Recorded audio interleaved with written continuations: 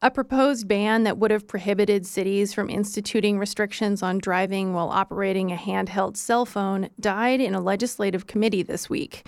Matt Gillum reports the proposal narrowly failed. The ban on bans didn't pass by a single vote. The bill's sponsor, Republican Chad Christensen of Ammon, said a primary purpose of his legislation was fixing inconsistencies throughout the state.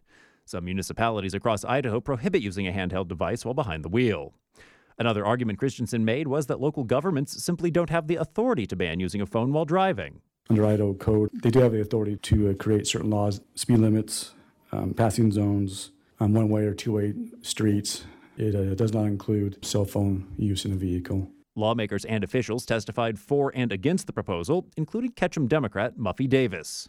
As someone who has caused an accident from using a handheld cell phone, I do not think we need to go backwards. I think we need to go forwards. And I like the idea of finding a solution instead of repealing one, protecting local ordinances to decide and make their decisions for what works for their communities. Following motions to hold the ban on bans in committee and one to pause it for 2 weeks, a third and final motion to advance the legislation to the House floor failed by a single vote. Matt Gillum, Boise State Public Radio News.